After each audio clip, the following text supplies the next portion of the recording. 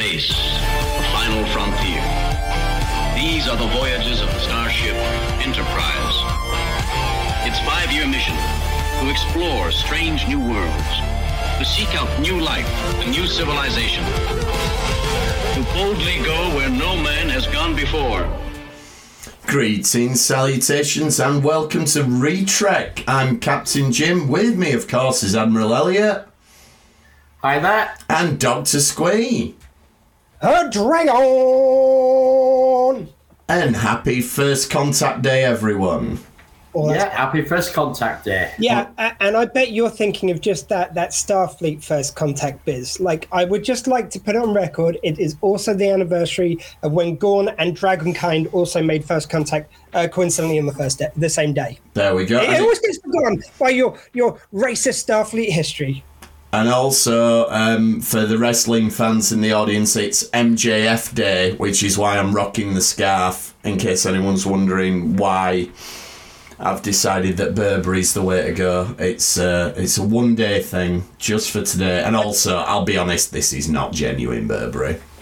I just thought it was because it's also the anniversary of when Doctor Who came back on our screens, and so you were rocking it in tribute to the upcoming Doctor. Oh, there we go. Could have been. That was not the. Is it the anniversary? What of when the first aired Rose? Duty Gatwash. Sorry. Is it actually the anniversary of when Rose was first on? I think so. Something came up on Twitter. It was trending. It was trending, and someone said that. So excellent. There we go. It's like they're saying Back to the Future. It's like the most important day in all of the space-time continuum and all that. We've got everything going on. However, what we're here to talk about is the latest episode of Picard, which is Dominion, which features precisely 0 Deep Space Nine cameos, but 1 Voyager cameo. It was the most bizarre episode title to get you excited about something that just wasn't coming. Yeah, like they even go to the trouble of writing Worf out this week because he was in DS9, so let's get rid of him. Yeah. Just in case they get any satisfaction out of this title. No. Yeah. Why was it called Dominion? Have I missed something? Well, no idea. Well, it's because it's all about sort of revealing that's the changelings and why and how they are and. Yeah, so why not the Changeling or the Torture? Well, I think it's because it's carrying on the Dominion War, isn't it? Yeah. But so is the whole series. It just doesn't seem to be any real good reason to call it that. Well, next week's episode's called Return to Deep Space Nine, in brackets, not really. Yeah, and the Voyager shows up just to really mess with us.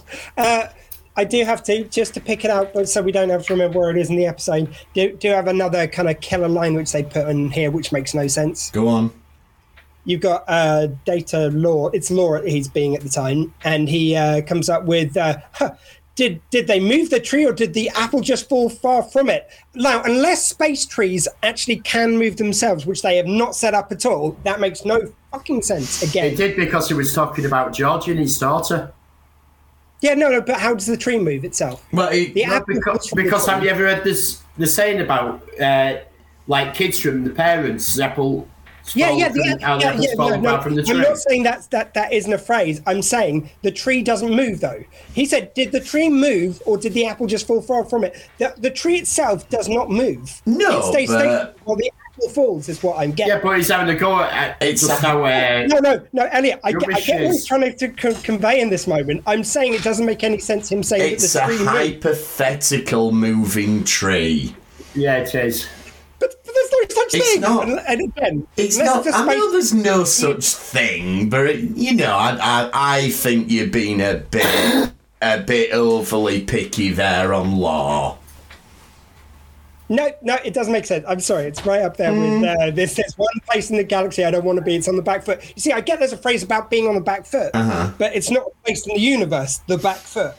No, but again, you like your metaphors very literal, don't you? Ironically. No, it's not a metaphor if it's literal. You're doing it on purpose now, Kingy. No, but you seem don't use metaphors where an element of it isn't possible. Which, Yeah, I like a metaphor to be an actual metaphor that actually works as a metaphor. Otherwise, it's nothing. It's like when people go literally and they mean metaphorically, then that doesn't mean anything anymore. But he's having the right dig at Geordie. That's why he's added that extra bit about, like, they're just so far apart, his daughter from him. Yeah, maybe he's done it just to annoy Geordie. He's doing it deliberately. Yeah, maybe he's like, I'm going to use a bad metaphor just to annoy Geordie even more. Now that I would understand. Now, and Geordie might be the type of person who's wound up by a mixed metaphor. There you go. And next episode, Geordie will be sat there going, oh, you won't believe what Law said. He said this thing about the tree, and the tree doesn't even move. And Riker and Geordie will say, like, it really put me on the back foot. And Riker will go, that's the last place in the universe I want to be. And Geordie will just be like, ah! I look forward to that episode, quite frankly. I look forward to it. Yeah, we've only got 3 episodes left. We've got time for long scenes that just acknowledge questionable dialogue in previous episodes. We should definitely burn through 5 minutes of screen time just for that. Definitely. So speaking of cameos then, big shout out to Will Wheaton and his Ready Room, which came up on my Facebook feed with no preamble whatsoever, literally, as you're flicking through it. And because Facebook's got this thing that even if you have your phone on silent, it makes you listen to it. I'm just flicking through it, trying to find adverts for Oodies, because that's all I get. And Oodies? Oh, yeah, Oodies. I nearly bought a Power Rangers one today, but they can't Oodies? Anyway, so it just flicks through and it goes, I'm here with Tim Russ, who makes a return this week. And like, cheers, Will Wheaton, yeah? And it was magnificent. I've got a question about this. I only thought about this while watching it today. Quite young for a Vulcan. He seems to have aged more like human. No. 2 Vulcans meant to be about 200 in Voyager. It's about 100 in Voyager because we get confirmation that he served on the Excelsior. Yeah, Excelsior with Sulu. So, but how old is like? I think it was about 100. I seem to remember, but I thought it was relatively young for a Vulcan still. They age quickly when they need to. Fair play. Okay, it's just Spock was I think a lot older by the time because he's served for quite a while before he was on the Enterprise. Or maybe the changelings making him look older. Do you think his ears look bigger? His ears look bigger. I thought so. It was different design. It wasn't me, was it? His ears it's more pointy. They look more elfy than Vulcan. Ooh. Elfy, I'd go with, because I don't think they were bigger. I think they were more pointy, is what I picked up on. Yeah, I didn't know. To go further out. Seems to be like that. I didn't really. It reminded me actually a little bit of. Do you remember the old spitting image puppet they had of Spock, and his ears did that? Yeah. Like they'd actually wave around, pointed out like that. Maybe the changelings are a fan of spitting image. Yep. Changelings love spitting. Could be. Which we've given the game away. It turns out it is a changeling. But I really like the way they do this, sort of on a metatextual level, because they have Seven challenge him by talking about games of Calto, and that's something that we as the audience are familiar with. So we go, she's trying to trick him, and that confirms his identity, and they play the little Voyager fanfare. And then she says, I'll meet you at such and such a place. And as it turns out, a Vulcan wouldn't go there because of blah blah. But that's something we as the audience don't know. So they let us be on the inside when she tries to trick him the first time, so that we're reassured. And we get to play along like, I see what she's doing. But then when they pull the rug from under us, they don't let us in on that. They do it so it's a surprise to the audience as well as the character. Let us in on that because we do see in Voyager where. No, but not the second bit with the. No, but she says it all. But she says it all together, doesn't she?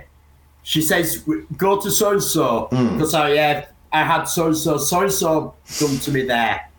Yeah, but when I first heard that, I thought... And it was sort of like a double-edged thing that... It was, but... There was two things she was probing him with there. There was one, the place, and also the procedure that he should know that he did that. Yeah, but I assumed she must have had something else done since she got back to the Alpha Quadrant when she first said it. I did it at first, but when you think... But then when it's no... No, but I did think and we have right. seen that in Voyager. I thought it was cleverly structured. I did love the sting of the music. I think you mentioned there, Jim, as well. For me, also, 2 bits with this. One is the way they've set it up. They basically said, he must be with Riker if he's being like he must be being held like Riker. So now, if we don't get actual Tuvok in it, I will be very pissed. Yeah, they're going to have to It feels like they've set that up. It feels like they're now going to cut next time they cut to the prison bit. Basically, I think it's going to be Troy, Riker, and Tuvok helping them escape, which is going to be pimp as hell. I cannot wait for that little kind of crossover moment. Well, but Sarah says that, doesn't she?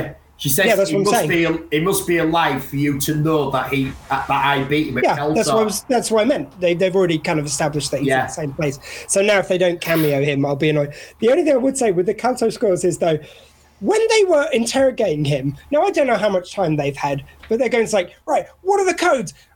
Like, how do you get into Starfleet Command? What do you do this? What are your Calto scores? Like, how did they know to ask that? It's my only question. Well, how do you know to ask Calto scores? Well, I wonder if like when she's saying stuff, there's a slight like they're interrogating at the same time, so they're getting the answers. That would be very quick, real time though, and that would rely on him cracking. But there's a sort of pause, isn't there, when she mentions the Keltar? He has a bit of a pause and then puts a sort of half smile. I assumed that they were getting something. I assumed that they were getting the data up, but interrogating real time would seem messy. I would believe that he's getting the information fed to him in real time, but not that he knew it in advance. That's something you would have had to have looked up. But I think but also you have like George makes sort of a reference that we need to stop doing this, as if Tuvok's not the first person they've tried to contact. Yeah, he does. Yeah. And they're realising that, and if there has been other people who've tried to contact, Shaw might have tried someone, Picard, someone he knows, and all that. So they're thinking, right, Seven knows Tuvok, so it'd be her who contacts Tuvok. No, that will make sense. So we need to find out. I get that. It's just how Tuvok. The Calto score seems like a very specific thing to have tortured out of him. It does, but taking Elliot's point, if they're anticipating that Seven specifically, they might have been like, tell us everything about 7 and 9. I don't know. And are they using a mind meld on him? Ooh. I just feel, that's possible. Or maybe because the changing. I think we've seen them before, kind of get into people's brains somehow. They did that in DS9, didn't they? Yeah, exactly. Yeah, so that actually would make sense, because I was just thinking what they would have asked him that would have got to Calto scores. It would be very specific. If they get into his mind, that makes sense now. Well, that makes me think that they may be doing it in real time if they have him hooked up. Yeah, but that's too messy. You couldn't get the information in real time like that. I think it is draining his memory, like you said, with the Boo-Boo. That makes most sense to me. Yeah. Meanwhile, Beverly then, and I quite liked this exchange just because it's glossed over very quickly, but you get Beverly saying, I'm thinking about making a changeling detector. Yes, it is a nice scarf Facebook user. You're right, MJF. Maxwell Jacob Friedman. He's better than you, and you know it. The 15th Doctor, yes. Yes. So Beverly said, I'm thinking of making this changeling detector. Ethically, it could be a bit dubious. And Picard goes, I'll tell you what, Beverly, you make it and we'll worry about the morals later. And you're like, I get that they're in a bit of a situation, but that's very quick that he makes that decision. Well, she was sort of like, I could come up with something, but it could be a weapon. Yeah, I mean, she said tantamount to genocide, doesn't she? Yeah. I mean, if it's something biological, that's like a weapon. Yeah. My only point with that was the fact that he, first of all, I mean, I could sort of understand it's better to have it and not use it than not have it if you decide you want to use it. I get that, but it's more later. He's the one saying, it's like, have we lost our way so much? And she's all for using it, and it's like, that changed around pretty quickly. Yeah, I get you're all for it. We used to have whole episodes on this sort of stuff back in the TNG day, but now we get 3 seconds. I mean, I sort of get her coming round to the idea after her son's in immediate danger. I get that completely. But it's like, given maybe she wasn't the right one to raise the ethical concerns in the first place, given that she would already be very protective. And I sound like I'm being really picky now, but another thing that obviously there's another revelation coming on this, so this isn't the answer, but they're sort of speculating like, oh, maybe they've stolen my body to make a doppelganger, and Beverly goes, and maybe Jack's blood makes it an even better doppelganger. What, better than his own body that is literally him? Like, because they blame some incomplete. Why has he got an incomplete sequence? He's literally his body. We need it as a dramatic beat because they need to be shocked at whatever the real plan with Jack is revealed to be next week. Hopefully next week. They better do. They've strung out so much. But the way this episode finishes, if they don't deliver on that, very naughty. But now I'm going to tell you titles. But it seems a bit, it just doesn't feel justified. Like, yes, and that's what it'll be. Your son's DNA makes your DNA more like your DNA.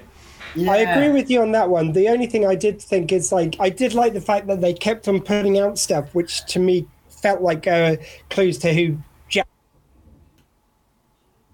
I'm guessing because, like, to begin with, when they were saying about taking his DNA, I came up with this theory, which was about, like, maybe it relates to a previous episode. Maybe when Picard and Crusher had that mind link. Oh, I like that. Like, even though they lost it, it got passed on to Jack or something like that. But then I think later on in the episode, when you learn more about the change, I think he was part of the experiment. Is what like we'll get to that when we get there. But I did like these little bits of.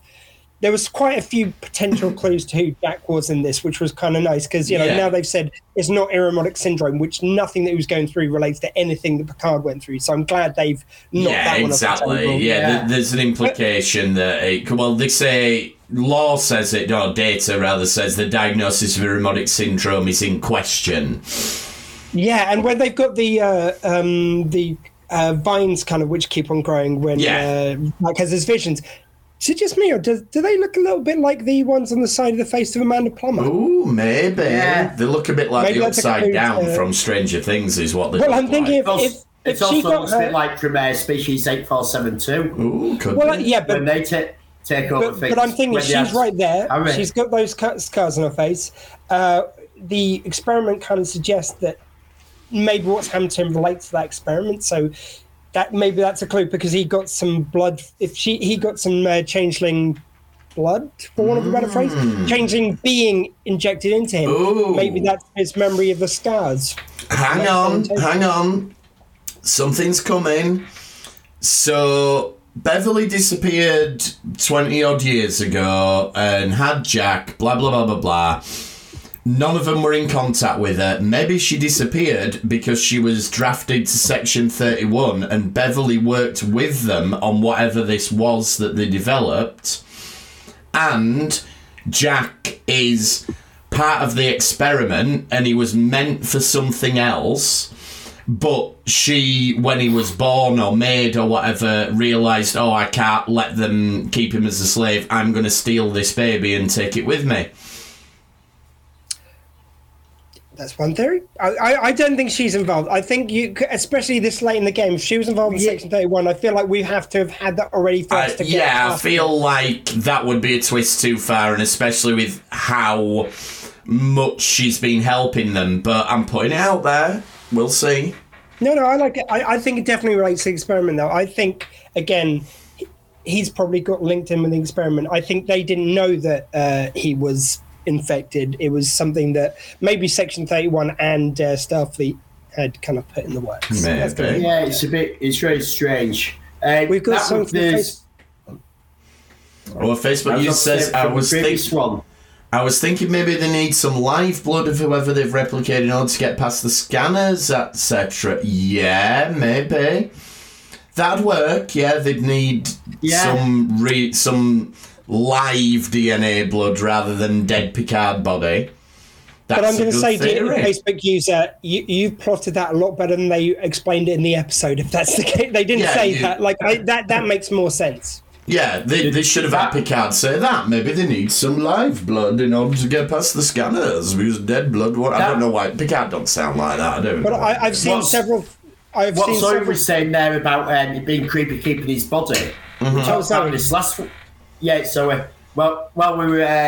we talked about this last week, how they've also got Kirk's body. Mm-hmm. And you were showing me that where someone's enhanced it, and it's called Project Phoenix. Yes. So it could be that they're collecting famous old captains to bring them back. Mm-hmm. But why would they bring Kirk back? Were there not enough women getting impregnated in the future from alien species? Kirk back? Just to send him on the lecture circuit. Have him at Starfleet Land in Orlando. Was that lecture or lecture? Yeah. Same one that Donald Trump's going on. At the same time, I love it. Law then. So we get Law, and he gives Picard a load of shit about being old. I like sassy Law. It annoys me in some of the series, which I won't mention right now. Discovery.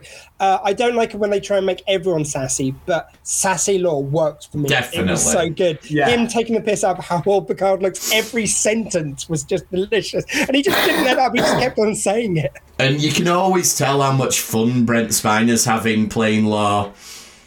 I suppose because Data's so sort of underplayed most of the time, when he does get the chance to chew the scenery as Law, he really goes for it, and I enjoy it a lot.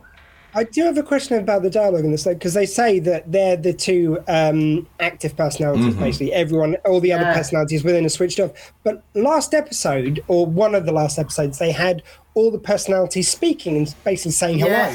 Yeah, they did do that. Like they even had B4 doing that really. Yeah. I'm not sure if it's okay, the B4 It's almost like they've retconned part of episode 6 already. It kind of is like they've done that. It's like, actually, that were a good idea at first, but you know what? We don't want Soong or B4, so it's just Law and Data. And originally you had it that Soong created it, so it could be a vessel for him. Yeah. I'm not even sure if it's cool to do B4 voice anymore, because it does sound a little like it's certainly challenging towards stereotypes of people who have intellectual disabilities. Perhaps so. Hi, I'm B4. It sort of sounds like that. It's not okay, I don't think. No. And anyway, presumably we're not going to get any more B4, which... No, we're after B4. B4 should have been Law, to my even back in Nemesis. Why they didn't just make it Law anyway? Yeah. That'd have made more... Anyway, that would have been a spicy film with him in the mix. We won't relitigate Nemesis, because there's various things wrong with that. Vadik, then. So, the floating head is giving Vadik some grief, and... We get some interesting stuff here, because the floating head says your people, and we do get this expanded upon later, so it's clearly that they are two different types of changelings. So my working theory is that... Or their Dominion, maybe. Yeah. I have a different theory. Go on. We still wait to see Denise Crosby, who True. confirmed that she was in this. So is it Stella that's using...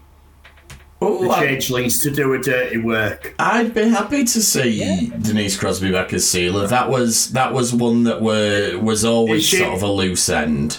Yeah, but she always she did say before this that she was coming back for this season. Yeah, we're still waiting to see her.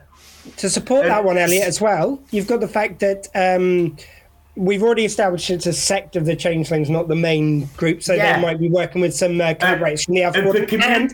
And the ship does look a bit like the one in Star Trek 2009, which would point towards Romulan. And also, we're assuming it's a changeling she's talking to, but what it is, Vedic cuts her hand off every time that they communicate, so it's actually Vedic's hand. Yeah, so that's the changeling part. It's something else using that as a vessel to communicate with her. Yeah. Because I'm wondering if I think it's a bit of a red herring, the changeling part. Well, the thing is, with the changeling cutting off its hand, Vedic cutting off her hand to communicate, it does just maybe that's an ability of these kind of enhanced by mistake kind of changelings. Maybe they can use their part of their being as a transmitter, whereas every other changeling they have established, if you cut part of the body off, it returns to goose state. So it does also make sense that she'd be able to use it otherwise from them. Can we talk, while we're talking about Vedek's hand, I just want to give a shout out to her gloves that only have the bottom 2 fingers covered. Because my father-in-law fashioned himself a glove that only covers the top 2 fingers so he can smoke without getting his fingers yellow. And I feel like she's got the other half of his glove. I like it. And also, Vedek Hand is also the spin-off podcast from Riker's Beard, I understand. Yeah. Just a little shout out to our brothers in Riker's Beard. And Jack and Sydney then, in the lift, I think this is a little bit creepy. Like, I'm reading her mind. She wants me to touch her hand. I'm going to touch her hand. But then they do kind of lampshade it by the fact that she goes, why'd you do that? So they do sort of acknowledge that it's a bit weird. So he's basically going, it's like, oh, we could hang out sometime or not, as the case may be. And she's going, make it subtle. Touch me instead. Yeah, that's much more creepy if he just touches. Is he trying to flirt with me? Maybe if he touches me. Yeah, maybe he needs to be a bit more subtle with it by touching me. Like, by invading my physical presence. Yeah, that's why the way speaking to you is not subtle. It's very Nicolas Cage, isn't it? Hello. It feels very much to me like a man wrote this episode. Like I don't know who wrote this one, but it seems like a kind of case of someone not really getting kind of I don't know. It was just a weird exchange. And she's going, I wish he touched my hand. He touched her hand. Why the hell did he do that? It's like, well, you just wanted it to happen. Yeah, but also using the knowledge that she wants it to happen. That's not good. Reading someone's mind and then acting out on it. Naughty Jack. It's basically a lot of these films where men either read a woman's mind or they do time travel, like in About Time, and they just use it for very creepy ends. Yeah, have you ever filmed that, Richard Curtis? Yeah, Groundhog Day. Yeah, it's like that's quite a good film, but yeah, there's definitely some scenes which are not ideal in that, shall we say? And now that we know about Bill Murray and his predilection for putting people in bins, I mean, it just makes you. Anyone who's not aware of the Bill Murray bin thing, I don't have time to go into it now, but Google Bill Murray, Seth Green, bin. Oh yeah, no, I'm with you now. Yeah. But yeah, have you ever seen the film About Time by Richard Curtis? I have not. Yeah. Basically, every time something doesn't go his way, he goes back in time to change. So basically, he can hop between his own life. But in his own body, not Sam Beckett-wise. So he kind of like, if something doesn't go right, he just hops back to the beginning. So he used it at one stage to completely erase a relationship which this girl has. He changes like everything about her life, and we're meant to be supporting him. And like, it was so obviously creepy. I mean, I'm not defending Groundhog Day's more creepy elements, which actually were addressed in the musical a bit better. But I don't. Yeah, it was so on the surface creepy. But like, at least in Groundhog Day, it's at least a bit more subtle. Well, the other thing is with Groundhog Day, like at the point where he's doing that and getting all the information on her life so that he can be creepy with her, he is still an asshole at that point. You know, the whole. I'm not saying that justifies the behaviour, but I'm saying the film doesn't necessarily condone it. Like, that isn't how he wins. That comes when he stops being an arsehole, so... Jodie's put Time Traveler's Wife. That's a bit different. I mean, she basically... him and his wife keep on meeting at different points in their life out of order, which some might say Stephen Moffat nicked for a song. I can possibly comment. But didn't Stephen Moffat then do a version of A Time Traveler's Wife? Yes, he did, which I thought was really funny, seeing as when I was watching River Song, I was like, this is the Time Traveler's Wife, and then he goes on to do the Time Traveler's Wife. Weird one.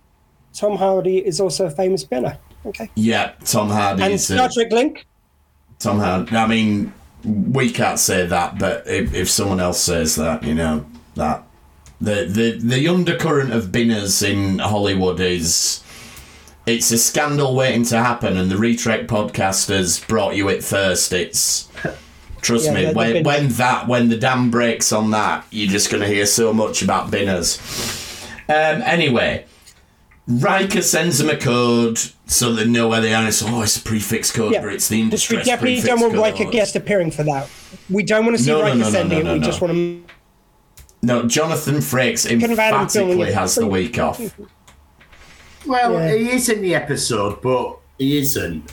Where? Because we have him when Picard asks Tuvok where Riker is. Oh yeah, good point. He's not in it. It shows him as a dead body. Yeah, good point. Yeah. Oh yes, I know you're right. You're right. Yeah, no, good point. Yeah. Frakes, he did put in an appearance.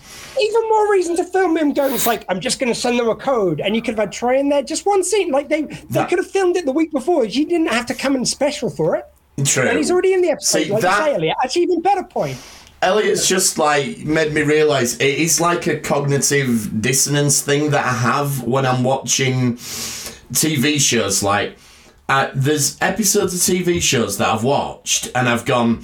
oh, so-and-so's not in that episode. They're like, yeah, they are. They're in all the flashbacks in it. I'm like, yeah, flashbacks don't count. So they're not happening now. Yeah. I genuinely think if it's a changeling, I discount it as a cameo. The actor's not there. And I've moved it to the actor as well.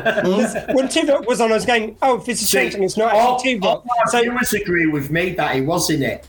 No, you're right. You're right. Look, we've said it. You're right. You were right. Jonathan Frakes physically was in it, but we clearly have a problem that we think these people are real, and William Riker was not in this episode. Therefore, the actor who portrays him, Jonathan Frakes, was not in this episode. Yeah, I'm gonna. This might be one of my little. Hold on a second. What do you mean it's not real?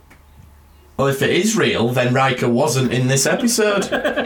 You see, the thing is, I just thought it was maybe a little bit of a neurospicy moment for me. The fact that I thought, because like as soon as I knew Tuvok was definitely changeling, it's like, well, we haven't seen Tuvok then. We haven't seen Tuvok until we've seen Tuvok Prime. It doesn't count. And apparently now I've just extrapolated that to also include the actors as well. Yeah, no, I do that all the time. I'm like, nope, they're not in it. Yep. Anyway, it's like there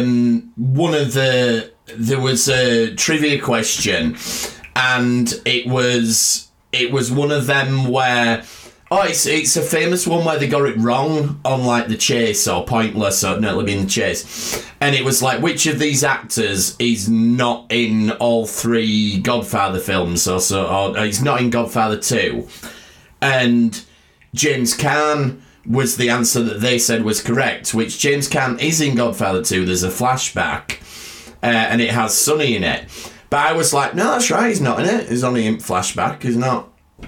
Facebook user, with that mindset, you must really enjoy cosplay competitions. They're really there. What do you mean cosplay? I remember at the weekend we were hanging out with, Picard and Riker we met.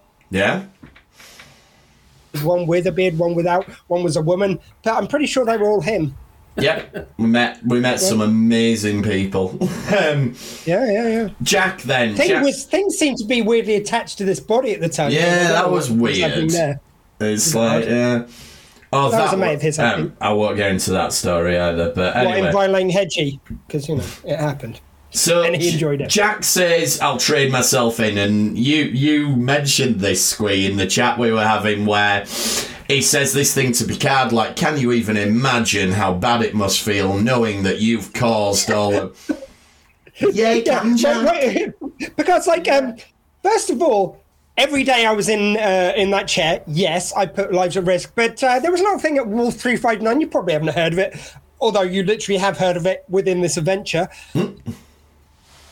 Yeah, seems like you might know something about it. Just a little bit, but I do think, again, just because Patrick Stewart's an awesome actor, you do get it does come across that Picard's just like, I'm going to let him have his moment. I'm not going to call him out on it, even though I so could. It was Picard being classy. That's genuinely that's how I think of it. I don't think that's a plot hole. I think in that moment they mean it to be Picard being classy, and maybe even that was meant to be a nod to the fans. It's like, can you even imagine that, knowing that we all know? Yeah, it's Picard having a sense of grace about it, and just like, yeah, I could, but I'm not going to be a dick for no reason. let him feel what he's feeling and talk about it. The only time I would be a dick about it is if, say, Starfleet made a decision I didn't agree with and I'd fuck off for 20 years. Apart from that, that's though, the sort of thing Picard would do, yeah. Then Picard's got this plan.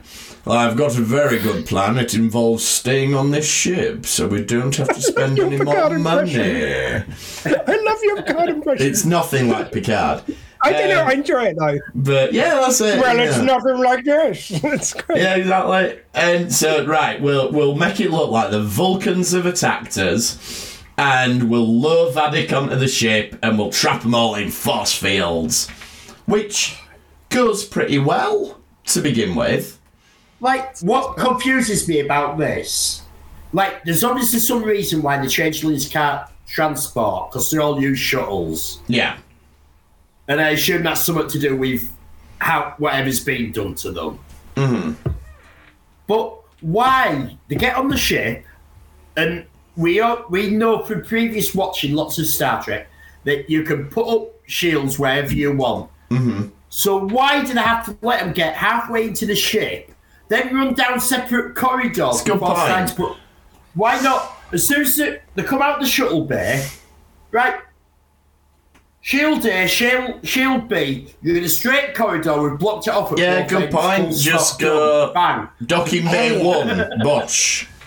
Look, they may have got all the energy back, but you know in those space battles earlier, it knocked out all the force fields apart from the ones they use. Every other one was out. Yeah. Luckily, they had about 5 left. They were like, right, we better do it in that corridor. It's the only bit they didn't shoot the force fields out in. And this is where we start getting little hints as to what's going on with Jack. Like Vadik, it's implied that Vadik is basically transportation, like she's been hired to deliver Jack to whoever or whatever it is, and she's talking about, I'm going to take you to a better place and all this, and instead of going, oh, tell me a little bit more, Jack's like, you'll have to catch me first. I've got one.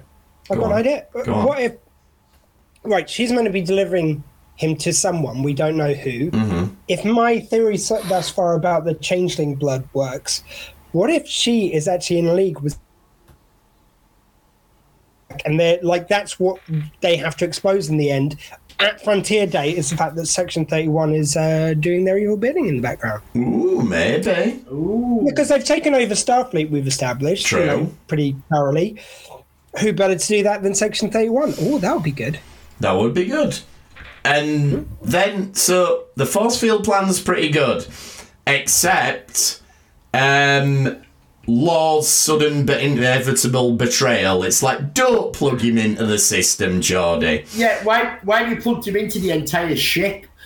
Yeah, and don't leave him plugged in when he's already faffing about with stuff. Like, they're going, oh, the transporter's not working, I wonder why, and Law's just there going, hee hee. To answer Jodie's question, does anyone else think that Data is coming back to the show as a regular soon once they deal with it Law permanently? Well, I think he is basically in effect. I think we're going to maybe have a couple of resurgences. If we get Star Trek Legacy, yes, possibly. Oh, I don't think in a new show. I think the Data's personality will become the dominant one, and he'll be there with his crewmates to the end of this adventure, but I don't know. I mean, the thing with Brent Spiner is like, he always go, I want them to kill Data. They've done it twice. I'll come back again. Like, you doth protest too much, Brent. Yeah.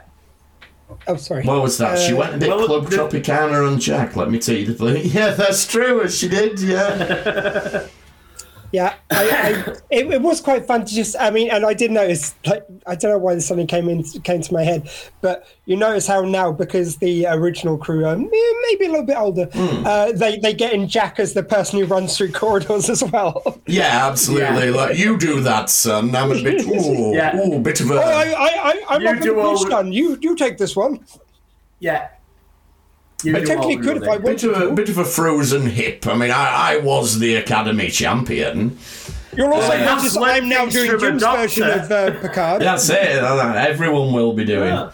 He's slipped from a doctor so he can run through corridors. There you go. Yeah. So Beverly's interrogating the changeling, and there is that bit about, oh, he wasn't for you, he wasn't for me, and this needs to pay off. Yeah, it's not for me, but it wasn't meant to be for you either. Exactly. I'm thinking my theory that it was an experiment and Beverly stole him could be... Well, think about we've seen him doing mind reading already, and now we've seen him literally controlling someone's actions. George Jr. I think that's the great link in him from the so in the Great Link it works so that they kind of like can merge together, but maybe in the human mind that gives you more telepathy and able to control someone's mind because he's related to Picard. I still think it could be Locutus-y stuff. He's related to Picard, but they could have cloned him using Picard's DNA. There's a lot of stuff you could take in. There's a lot of stuff you could take in from this and extrapolate from the Borg as well. But I think that would be very unsatisfying considering they've done the Borg already. And they haven't set it up at all. If they now bring in the Borg, that seems like it's a bit. I agree. Given us enough to justify it so far. But then Beverly says, like the debating genocide and blah blah blah blah blah. And Beverly says, well, if the changelings hadn't have started the war. Check out our Dominion War previous episodes as to who actually started the Dominion War. Check out my numerous, counterpoint to that. Not objections, but counterpoint to that. Yeah, if we're saying to check it out, I won't say it again. No, it's fine. But go back, have a look at it. I think that's a debatable point. Then we get Vadik. I think we've definitively shown already that the Federation's is to blame for the Dominion. Elliot, we're not bringing it up. Like, otherwise, I'll bring up my numerous arguments against that, which also work. I think both arguments work, is what I will say. The one thing that she did say, though, she goes, the war was barely the first shot fired or something. She alludes to the fact that it was right at the beginning of the war.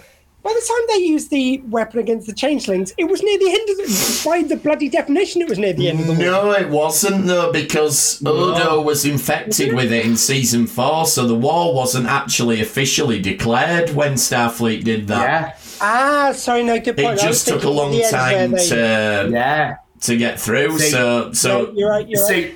Starfleet attempted genocide before they were officially at war. Exactly. So, there Section you go. 31. Yeah, just now we get the flashbacks, and there's like 9 changelings they're doing experiments on, of which Vadik is one of them. I don't think we'll get a definitive answer to this, but I think it's just a nice little thought experiment. Do we think these are changelings that were captured during the Dominion War, or do we think these are the changelings that were sent out into the galaxy that the Federation or Section 31's rounded up over the years? I think these are ones that were captured during the war. Yeah, because otherwise, why weren't they doing any experiments before? Why didn't we hear about them before? Because they also know about all the genocide. Fair enough. They already knew about the genocide from the war and all that. So if they were captured and just always been in the lab, they wouldn't have known these things. You're right. In the lab. Okay, yeah, also, I think, wasn't an interesting thought experiment. No, it's sort of an interesting thought experiment, but I think it doesn't give you the same heft either to the fact that they were captured during the war and tortured. If they were just always there, it's why did they? No, you're right. Well, that's me done. So all the rest of my notes are about that. Never mind. But no, one interesting tidbit that comes out of that is that the trade-off for being able to mimic organic life so well is that they have a shorter lifespan and they're in constant pain. Which is just a line that's dropped very, very quickly, but then that adds a bit to these characters. What's that? We've got a comment. He's clearly a next-gen changeling. Maybe they needed to have his gen grown in a womb. Ooh, so Jack's like a further evolution of the changelings then. Yeah. Going back to your point about the constantly being in pain and stuff, yeah, I did like Elliot's kind of reasoning that where they, during Deep Space Nine, we found out that they could make Odo human, and thusly it was an evolution on that.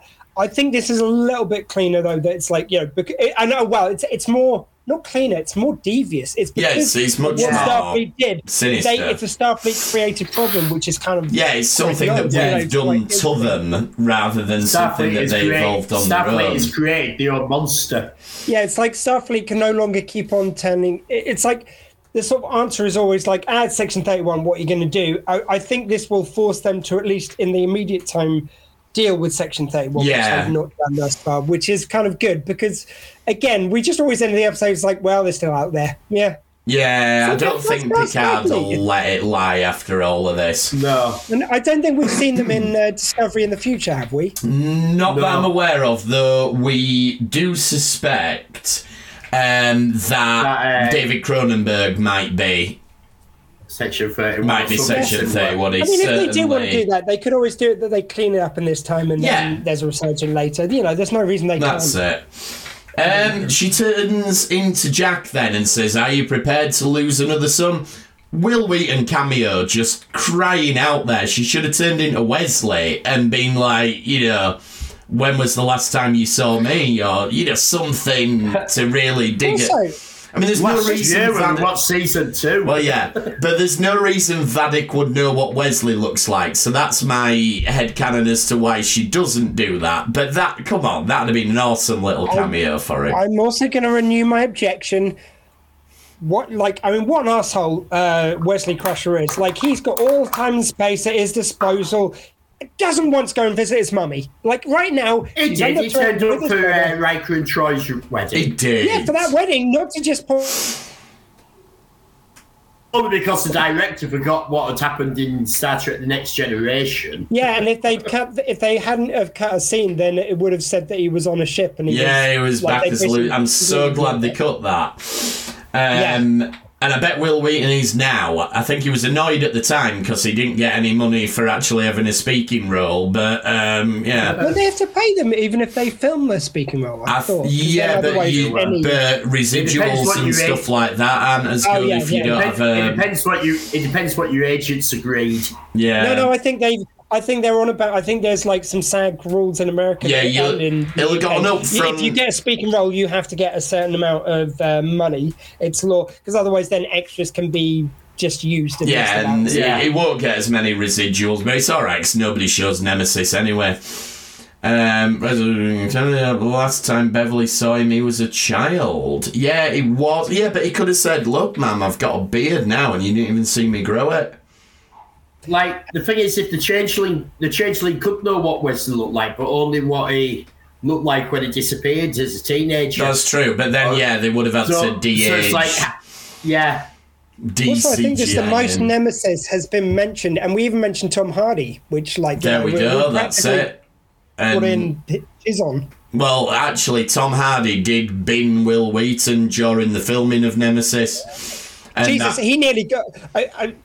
I'm sure everyone's read the things about Tom Hardy nearly bidding himself after that because it did so poorly. Yeah. He thought it was going to be his big break. He nearly committed suicide at that time. He's talked about it. Yeah, I know, yeah. That's brought the tone down. Yeah, sorry.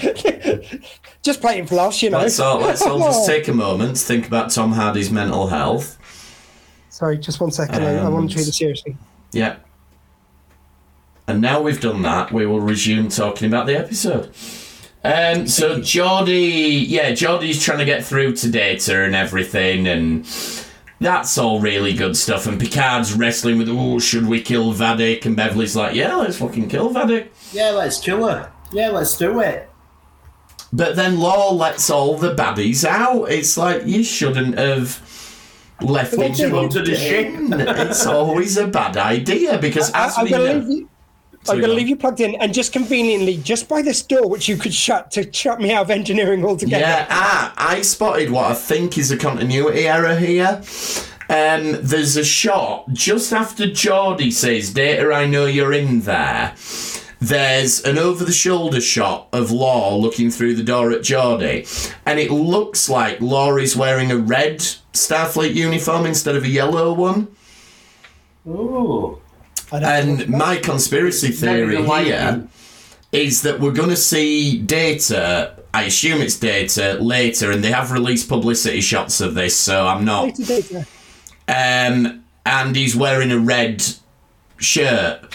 So I think this might have been a pickup shot that was done while they were filming a later episode, and they've maybe he's got an ultraviolet jacket, like from the movie Ultraviolet. Could have, yeah. Colour. Shouldn't he be wearing red anyway? Because didn't Data get promoted to Commander? He was Commander, but he was always he was still wearing yellow when he died. Yeah. But I thought it was. But the point is, for the rest of this episode, he's clearly wearing yellow, except in this one over-the-shoulder shot of him. Also, I love the dialogue in this bit where Geordie opens up his heart and goes, "I can't lose you again." And Law says, so you came to see when, obviously, Data was rediscovered and you came to be with him in his final moments. Well, look, that's not the point. I was busy at the time with loads of Commodore shit. You don't know what it's like to me. Oh, so you couldn't even be bothered to come back when your best friend appears for just one day. Look, that's not the point. He was with that's Picard. not the point. Picard wasn't his best friend, canonically, surely. Oh, it was. Or did they cut that scene? I can't remember if I saw it on the internet. I can't remember, no. And then, Jack mind controls Sydney and gets her to do all this kung fu stuff. And, we're pretty much getting towards the end of the episode. We get a lot of violence. I thought Shaw was dead for a second when he fell out of the turbo lift. Yeah. I thought, and I was thinking, no, I've got to really like Shaw. Yeah, that's it. We keep saying this every episode. First episode, we hated him. Kill that bastard. And now it's, no, you can't do that to Shaw. I know, that's it. During The Walking Dead. I was saying to James at the weekend about this. He's taken on the O'Brien role of an engineer. The engineer gets the shit kicked out of them and all the punishment and torture. Yeah. It's got to be said, considering how often, how often they've got scenes on the bridge and stuff. Shaw really has got demoted on his own ship. Like, they even he has, and he still isn't a captain. It's like with the Doctor when we were saying about it last week, but there's this thing online as well I've noticed. It's sort of like when, I think it was during The Walking Dead with Carl, when people were going, it's like, you can't kill Carl, you can't kill Carl, you can't, like, kill everyone else but not him. That Shaw's become that. People are genuinely going, they have. You kill him off. Yeah. He has to be, if there is a Star Trek legacy and it is what we think it is following on, he better the fuck be. Like, people are really hungry. Yeah, it's like, we you can kill any of the next gen crew now, but don't kill Shaw. Yeah, it's funny. And we all know people named Shaw are naturally better and more handsome. That's it. There you go. And then, so we get to the end of the episode then. Vadik has taken over the ship. Definitely kill Cal. Didn't they kill Cal? I don't want to give spoilers. They did kill him, and then they brought in the sister as the replacement Cal. Yeah. Look, but it was a long time ago, so I think we're allowed to do spoilers now. Spoilers. Cal is dead. Spoilers, Walking Dead, nothing happens after season 4. I can't get past the character he played in the Vampire Diaries. Who, Cal? Is that...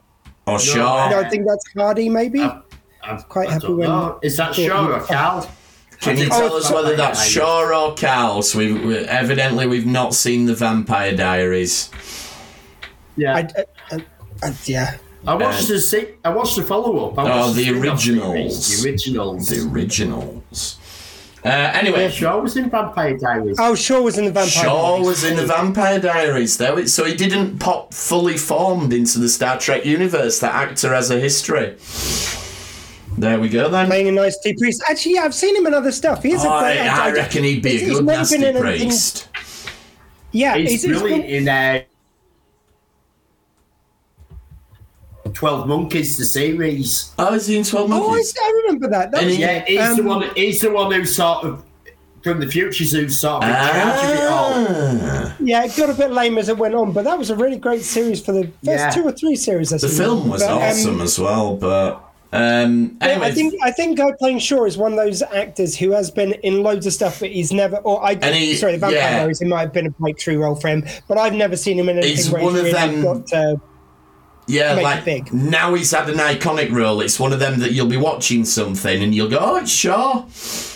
Yeah, I bet it will be in so much stuff. It's like this seems to have been a breakthrough role for him. When during lockdown we did a rewatch of 24, and everybody's been in 24. Like you're watching it, I see that, I see that. Oh, it's like my best buddy Alexander Siddig, or Sid as he insists. Sid is in 24. I have a theory about Sid. Mm-hmm. Better be nice. It is very nice. No, with this episode being called Dominion, and we got teased, and the cameo was a Voyager character. I reckon we could get someone like Sid come in for the DS9 time. I think he'd be the best and most logical one. I'm tying in to the novels where Sid is the head of Section 31. I've got a theory. I've got it. Yeah, I'm him being set head of Section 31. I don't know. However, if my theory holds true about Jack and Section 31 and the Bloods, maybe that's how they get into Section 31 is through him because he's got links to them. Yeah. Him being head might be a bit shady after all the shit. No, well, that's been in novels where he was the head of Section 31. Yeah, it did get there in the novels, but I'm just saying for the TV show, if they made him head of Section 31 now after what we've just seen them doing. But they have been very good in this series of acknowledging the media. They have. But do you want canon? But do you want Bashir to be the head of Section 31 who's torturing changelings? Perhaps he could be the new head of Section 31. He could be. After Picard sorts it out. Yeah, the new head. He could be the new head that, took over after all this went. I don't know. Basically, we want a DS9 cameo, and if we had to pick, we want it to be Alexander Siddig. So, and we don't want him to be evil. We're not going to get Avery Brooks. Vampire Diaries is the new 24. Oh, no, Rabbit Hole's the new 24, so it's got Kiefer Sutherland in it. But I know the point you were making, sorry. I was just being silly. Anyway... you said that we're not getting Avery Brooks, so I think someone like Avery Brooks. Cole Meany would be a nice one to get. And Jim, I wasn't sending you a joke. I just hadn't seen those two shows, so on. Like, could you imagine shows gushing over Cole Meany coming on, O'Brien as well? Oh, I'd love O'Brien and Johnny, yeah. Oh, yeah, you just have an engineer hang out. Yeah, that'd be really good. And then around the corner comes Trip going, did someone call me? I've come back from the dead somehow. Yeah, it's bringing all the engineers. And then you bring Trip back, and it turns out he's been working with Section 31 all along, like he was in the novels. Anyway. Tourist comes along and says, I'm still annoyed they brought 7 of 9 in. I never got any lines after that, and just walked off. Yeah. And Kez comes back in, and probably best not, given some of the stuff she's been getting up to. If anyone doesn't know, look up what she did next. Yeah. Anyway, Vadik takes over the shape, and we're going to find out who Jack truly is. So hopefully we will. As I said earlier, it literally ends with her going, I'll tell you about Jack. Credits. And it's shame to end on a bum note, but Jodie's put 24 sucks, so that's her banned from the streaming future. Season 6, which sadly, season 6 was the season that Sid was in, but I do think that's the weakest season. His episodes are great. Ooh, not even the 12 seasons. What? Oh, the ones that were 12? 24 episodes. Yeah, but the first one they did, the one with Jack actually in it, Live Another Day, that was awesome because even though it's only 12 episodes, that meant you could cut out all the silly subplots with amnesia and cougars and stuff like that and just crack on with the good stuff, so I didn't mind them. Cougars, were they the older women who chatted up Jack, or do you mean literally cougars? Literally cougars. The cougar, the one with the cougar trap where Kim gets caught in a bear trap and a cougar stalks her. Oh, because you're right. The one with the elder women chatting him up was the porn parody that I watched. That I heard about. Speaking of Kiefer Sutherland and his age, right, Rabbit Hole.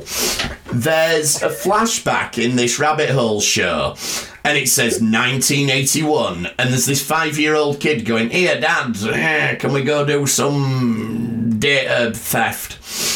Or words to that effect. Data was in it as well. And I'm watching it, and I'm going, they're not going to pretend that that's Kiefer Sutherland's character. I mean, Kiefer Sutherland looks very good for his age, but... How old is he? He's like 94 or something. No, that's his dad. He's late 50s. He was not 5 in 1981.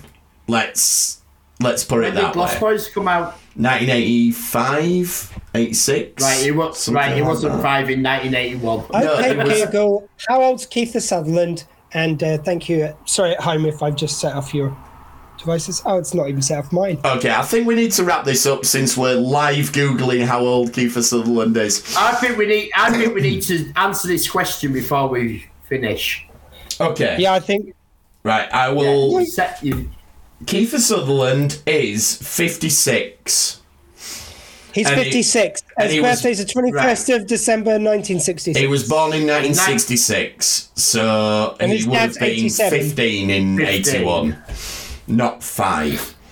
Unless 46-year-old. Unless Rabbit Hole is set 10 years in the future and just hasn't made that clear.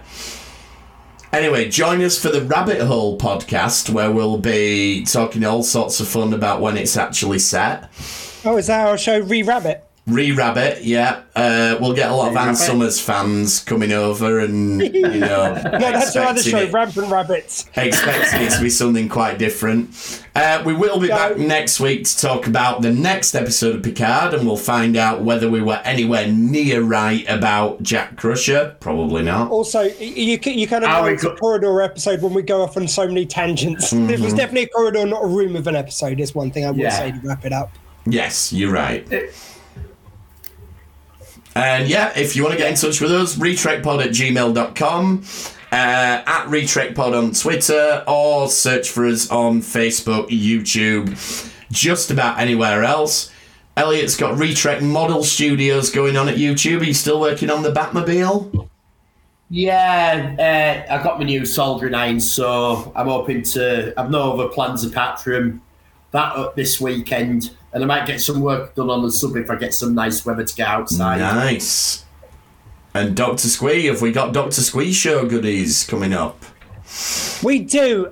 So I've actually got quite a lot of guests coming up from the Sci-Fi Weekender. Richard Ashton is going to be coming up soon, who played all the monsters in all your favourite shows, including Doctor Who and Fifth Element. Lovely guy.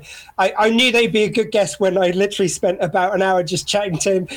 He is such a lovely guy. You know how some people it's like, oh, I don't want to answer all these questions about stuff I've done. He engaged me for an hour about different shows, but it's like, that reminds me of the time I did this. And it's like, oh, I'm definitely getting you on the show. You're just giving it out for free. It's great. It's lovely. Am I right in remembering Rich Ashton? The first time he came to the weekend, he was in the city, and he turned up with all his PowerPoint ready for it and all that. And they weren't ready for him. No. That was the other monster guy that you've interviewed. John Davey, my friend. John Davey, yeah. We're getting mixed up. Yeah, no, Sorry. John's a mate of mine already. I met a couple of the other guys, but I've got an interview coming up with him, and also I will give you an exclusive right here, right now. Ooh. Hasn't been announced anywhere else, but I will speaking to, and I'll make this joke now so I can get out of the way. The one and only Chesney Hawkes coming up soon. What are you going to... If I can get the technology working, if a mate of mine's coming around tomorrow to help me with it, if I can get the technology working, it'll be simul broadcasting on the radio and online at the same Love time. it. And which of his songs are you going to ask him about? Like there's A Man Not a Boy, his follow-up to some other one he That was a good day. I can always remember Man Not a Boy. Why do I remember this random stuff, but I can't remember people's names?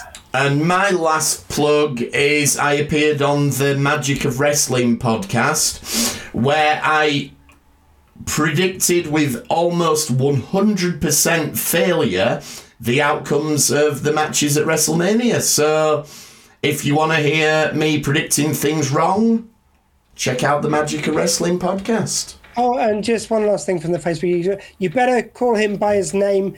Oh, don't call him by his number. No, I've got to call him by his number, otherwise how am I going to speak to him? Think about it. I can't just go, Chesney Hawkes, and he appears like a genie. You could do if it's a Skype call, and that's his Skype name. And just because you could ask him why last year. I've got loads of stuff. No, genuinely, I know we're joking, but there's loads of stuff to talk to him. Of course there is. We're only messing about. But also... No, I'm serious, he did. No, I know. He got changed back at Canberra. I wasn't taking the piss out of that. I didn't say anything about I know lots of things about Toya. Sure, I'll just spend an hour talking about Toya then. That's there fine. you go. Anyway, I'd enjoy that. This round things off on First Contact Day, as the Gorn might say,